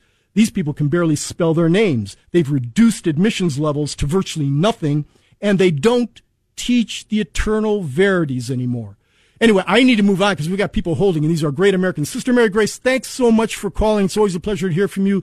Let's see. We are going to go to Bob in Middleburg Heights, who's been holding for a while. Bob, how are you? Great, Peter. Good morning. I'd like to move to a local Cleveland issue, and I don't know if your listeners are aware of the mayor of Cleveland. He's going to make an attempt to sue Kia and Hyundai Motor Corporations because of the recent rash of thefts of their product, their cars. This man here believes that kind of like, and can relate to a gun too. The gun's the problem, the car's the problem. That's why they're being stolen. Yeah. That's not the case. So this is kind of the mentality of this guy, and he's complaining that his police force is spending too much time and energy on these thefts. But how much is he going to spend on this lawsuit? I mean, this guy is just, where is he even coming from? You talk about another black eye for Cleveland. I mean, this is about the dumbest thing I've ever heard of. Yeah, it's going to really encourage Kia and Hyundai to invest in Cleveland, isn't it? That we're suing them. Well, and it's also, like I said, Go ahead. He's Go ahead, blaming the car, not the people. It's Yeah. the people who take the cars. The cars, like I said, the doors don't open automatically. The cars don't start automatically. I agree with you entirely. He has a theft problem and a criminal problem in the city of Cleveland that he's not, again, he's looking the other way or looking for an excuse. That's the problem. And this is the type of leader we have here in Cleveland. Yeah, you're exactly right, Bob. I agree with you entirely. I watched a little bit of, normally I miss these things, but I did see a little bit of a news report about, the city of Cleveland approving doing this, the Cleveland City Council. Hey, how about this? How about hiring a few more cops? Last time I looked, I heard that we are undermanned in the city of Cleveland. If you had enough cops, and let's face it, we talked about going back to fundamentals and making sure our kids are raised the right way so they're not stealing things. That's the first and most important thing. By the way, do one thing and 95% of these problems are abated, are solved. That is, marry the mother of your child, period. Do that, and you'll see so many problems disappear. But given that we're not allowed to talk that way, hire some cops. I don't know who is, let me see, I think it's Jeff Fulmer's now heading up the CPPA. Make noise, Jeff. Make a lot of noise. The people are behind you. Whoever's the head of the FOP right now, and forgive me if I can't remember, I used to deal with both the FOP and the CPP. I was on the other side because I was, the labor attorney for the city of Cleveland, but I loved the cops to death. Still do. You have a megaphone, a microphone in which to compel these elected idiots to do things on behalf of the city of Cleveland. The people will back you. So do the job of making noise and tell them, hire more cops. I work in downtown Cleveland. I want to see more cops patrolling the area there. I don't want to see thugs in downtown Cleveland. I don't want to see the poor homeless people down there defecating and urinating on the street. These poor guys, everyone down there knows, because they see me all the time. When they beg for money, I know what they're going to use the money for. But I'm one of those folks who automatically thinks, what if this is Jesus Christ in disguise? I know that sounds silly for some of you, but not for many of you. You know what I'm saying. So even though I suspect that the minute I give them $1 or $5, they're going to go off and get some Mad Dog 2020, I can't say no. But those folks should be taken care of, not through little handouts from people like me. Get those people off the street. Get the criminals off the street. Get more cops. Let's go to Navy man Norm in Strongsville. Norm, how you doing? I'm doing wonderful, Peter, and I echo some of the previous callers' comments about a potential candidacy for you for the United States Senate. You're articulate, you're intelligent, but most of all, you are a Christian man and you tell the truth. And the truth will win the day. There's an old saying, I think, it came from Archbishop Fulton J. Sheen. Evil may have its hour, but God will win the day. And believe me, Peter, I think you are the best candidate that this 82-year-old ex-Navy man could ever hope to would run for the Senate, because Mr. Connie Schultz has had his 12 years of supping at the public trough and basically, running all over the people of Ohio with his asinine votes. But, Peter, I'll tell you, the people of Ohio would be behind you 4-square and 100%. And I pray for the day. You fill in all the blocks, okay? I told my wife, I was teasing about the wonderful FBI and their raid on the pro-life advocate, Mark Houck. I said, well, geez, I fill in all the blocks. I said, I'm a veteran. I'm Catholic. I'm pro-life. I'm very much for the country. And there's nothing else that they can do, against me. But, Peter, we either stand for something or we'll fall for anything. And God bless you. I pray, and you would have me volunteering for you. I volunteered for Trump twice. I would donate to your campaign. And I think you would be the best solution for the people of Ohio. And God bless you. Thank you, Norman, and God bless you also. And, I agree with aside from me being a candidate, everything else you had to say with, of course, I agree with. We're at a tipping point. You've heard me say that a number of times before. We are at a tipping point in this country. We either stand up for the country, we cast aside our reticence because the left has been effective in painting us as being these, kind of out of controlled hicks who happen to put our hand over our hearts when we say the pledge, who stand when we say the pledge, who salute the flag, who have family members who have died or been maimed in the service of this country, and yet we're supposed to apologize. We are supposed to apologize. I am never, ever going to apologize for being an American and believing in the greatness of America. Sorry, not going to happen. You've been trying to pervert our understanding of America for such a long time. Not going to happen. Let's go to Charlie in Vermilion. Hey, Pete, thanks for taking the call. I love it when you guys have those Ohio value voters. They're really fighting the fight. They are. Thank you for having those guys on. Hey, I'm thinking, what big experiment did the United States Supreme Court do in 2015, just 7 years ago, that has literally changing our society as we speak? And you got to see it. It's got this. They gave a stamp approval for gay marriage, and now we got gender fluidity, we got trans, all within the last 7 years. This is an experiment that's failed. We've got to push back against it. They should have had a time limit on it and see how it worked, but it didn't work. Our society's falling apart at the seams because we said gay marriage is normal. What do you think? You can thank Justice Kennedy for not looking at the Constitution, but instead looking at his poetry for that decision. Regardless of where you stand on gay marriage or anything else, the Obergefell decision, just like Roe versus Wade, regardless of where you stand on the abortion issue, those two Supreme Court decisions were contrary to what the law was. You can even find a number of honest liberal law professors and judges who will say just that. We are derogating the Constitution of the United States, which means we're derogating the will of the people, which means we're making it up as we go. We don't have a foundation or a standard upon which we can depend, which means we don't have a country. They can do whatever they want to. That's dangerous. So anyway, thanks for your call. I see that I've got to go to commercial, but we've got other people. Brian, hold on. We'll get to you. Everybody else, please hold. We'll get to your calls. Open line Friday for the next half hour. Pete KIRSANOW for Bob France on Always Right.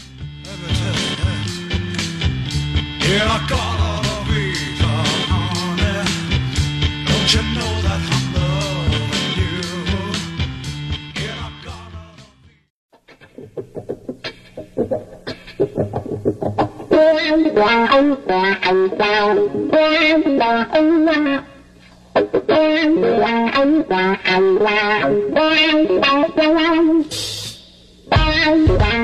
Enlightening the sleeping masses and stoking the fire of the American dream.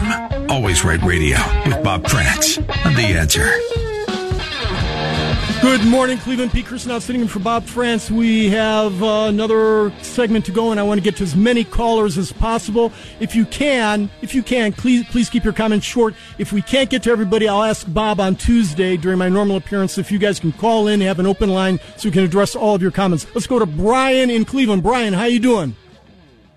Hey, it's a pleasure, Peter. Keep it short. Years ago, when my boys were at the swimming hole and they were about to jump in with their buddies and girls were already in, I said, back off, let them have their time and back off. So why are these 21 or under in college, why are the adults in the area allowing these boys to jump in the water with the girls?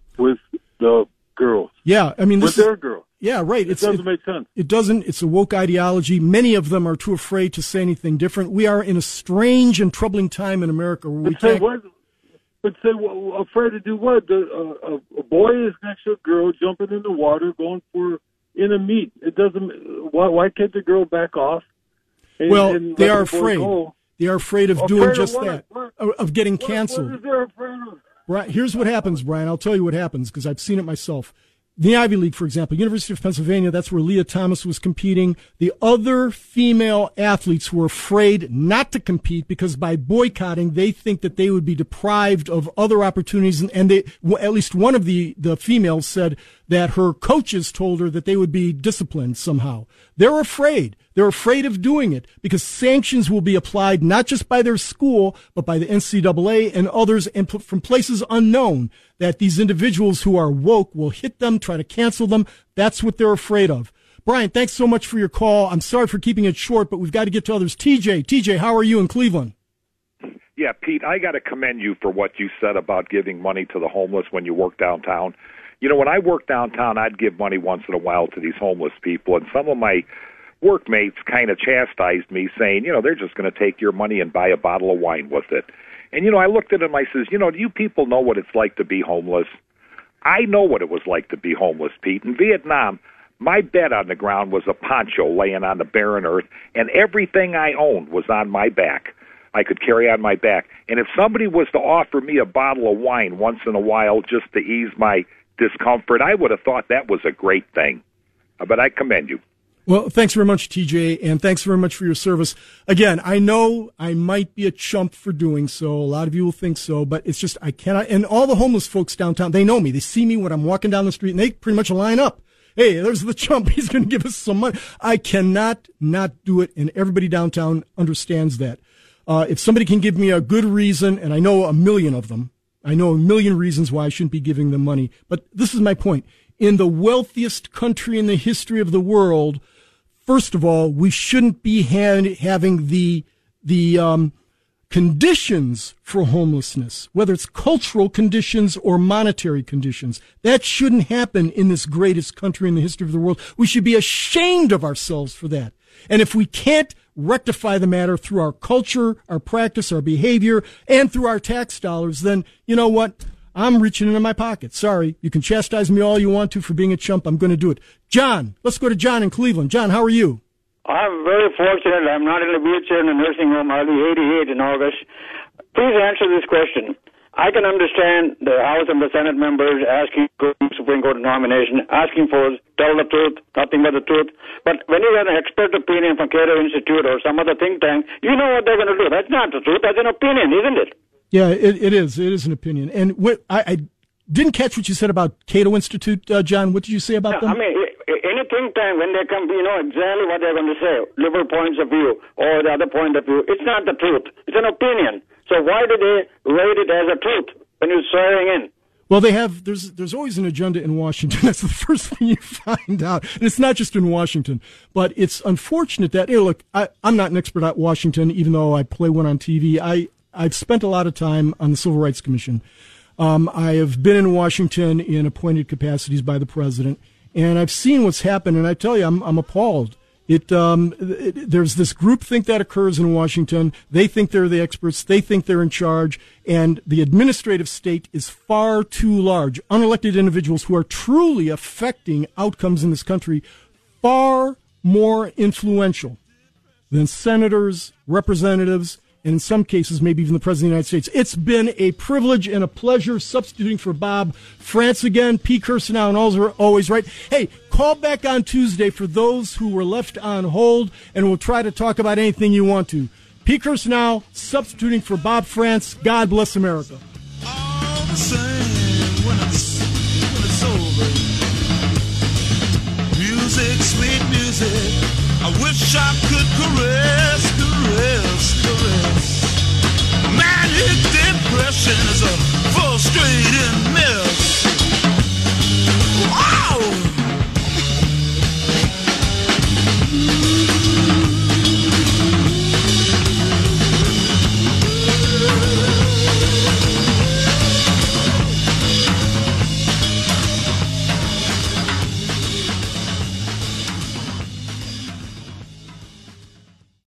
Three-star General Michael J. Flynn, head of the Pentagon Intelligence Agency, knew all the government's dirty secrets. He was one of the most respected generals in the military. Flynn knew what the intel world had been up to. He understood its funding. He ordered the first audit of the use of contractors. This set off alarm bells.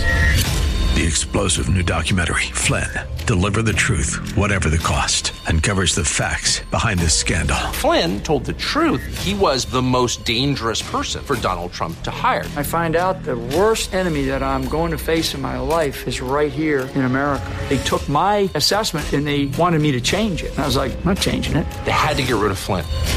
With in-depth interviews, archival footage, and never-before-seen personal records of the man behind the headlines. I just felt like I was drowning. Flynn, deliver the truth, whatever the cost. Available now. Watch it today. Go to salemnow.com. salemnow.com.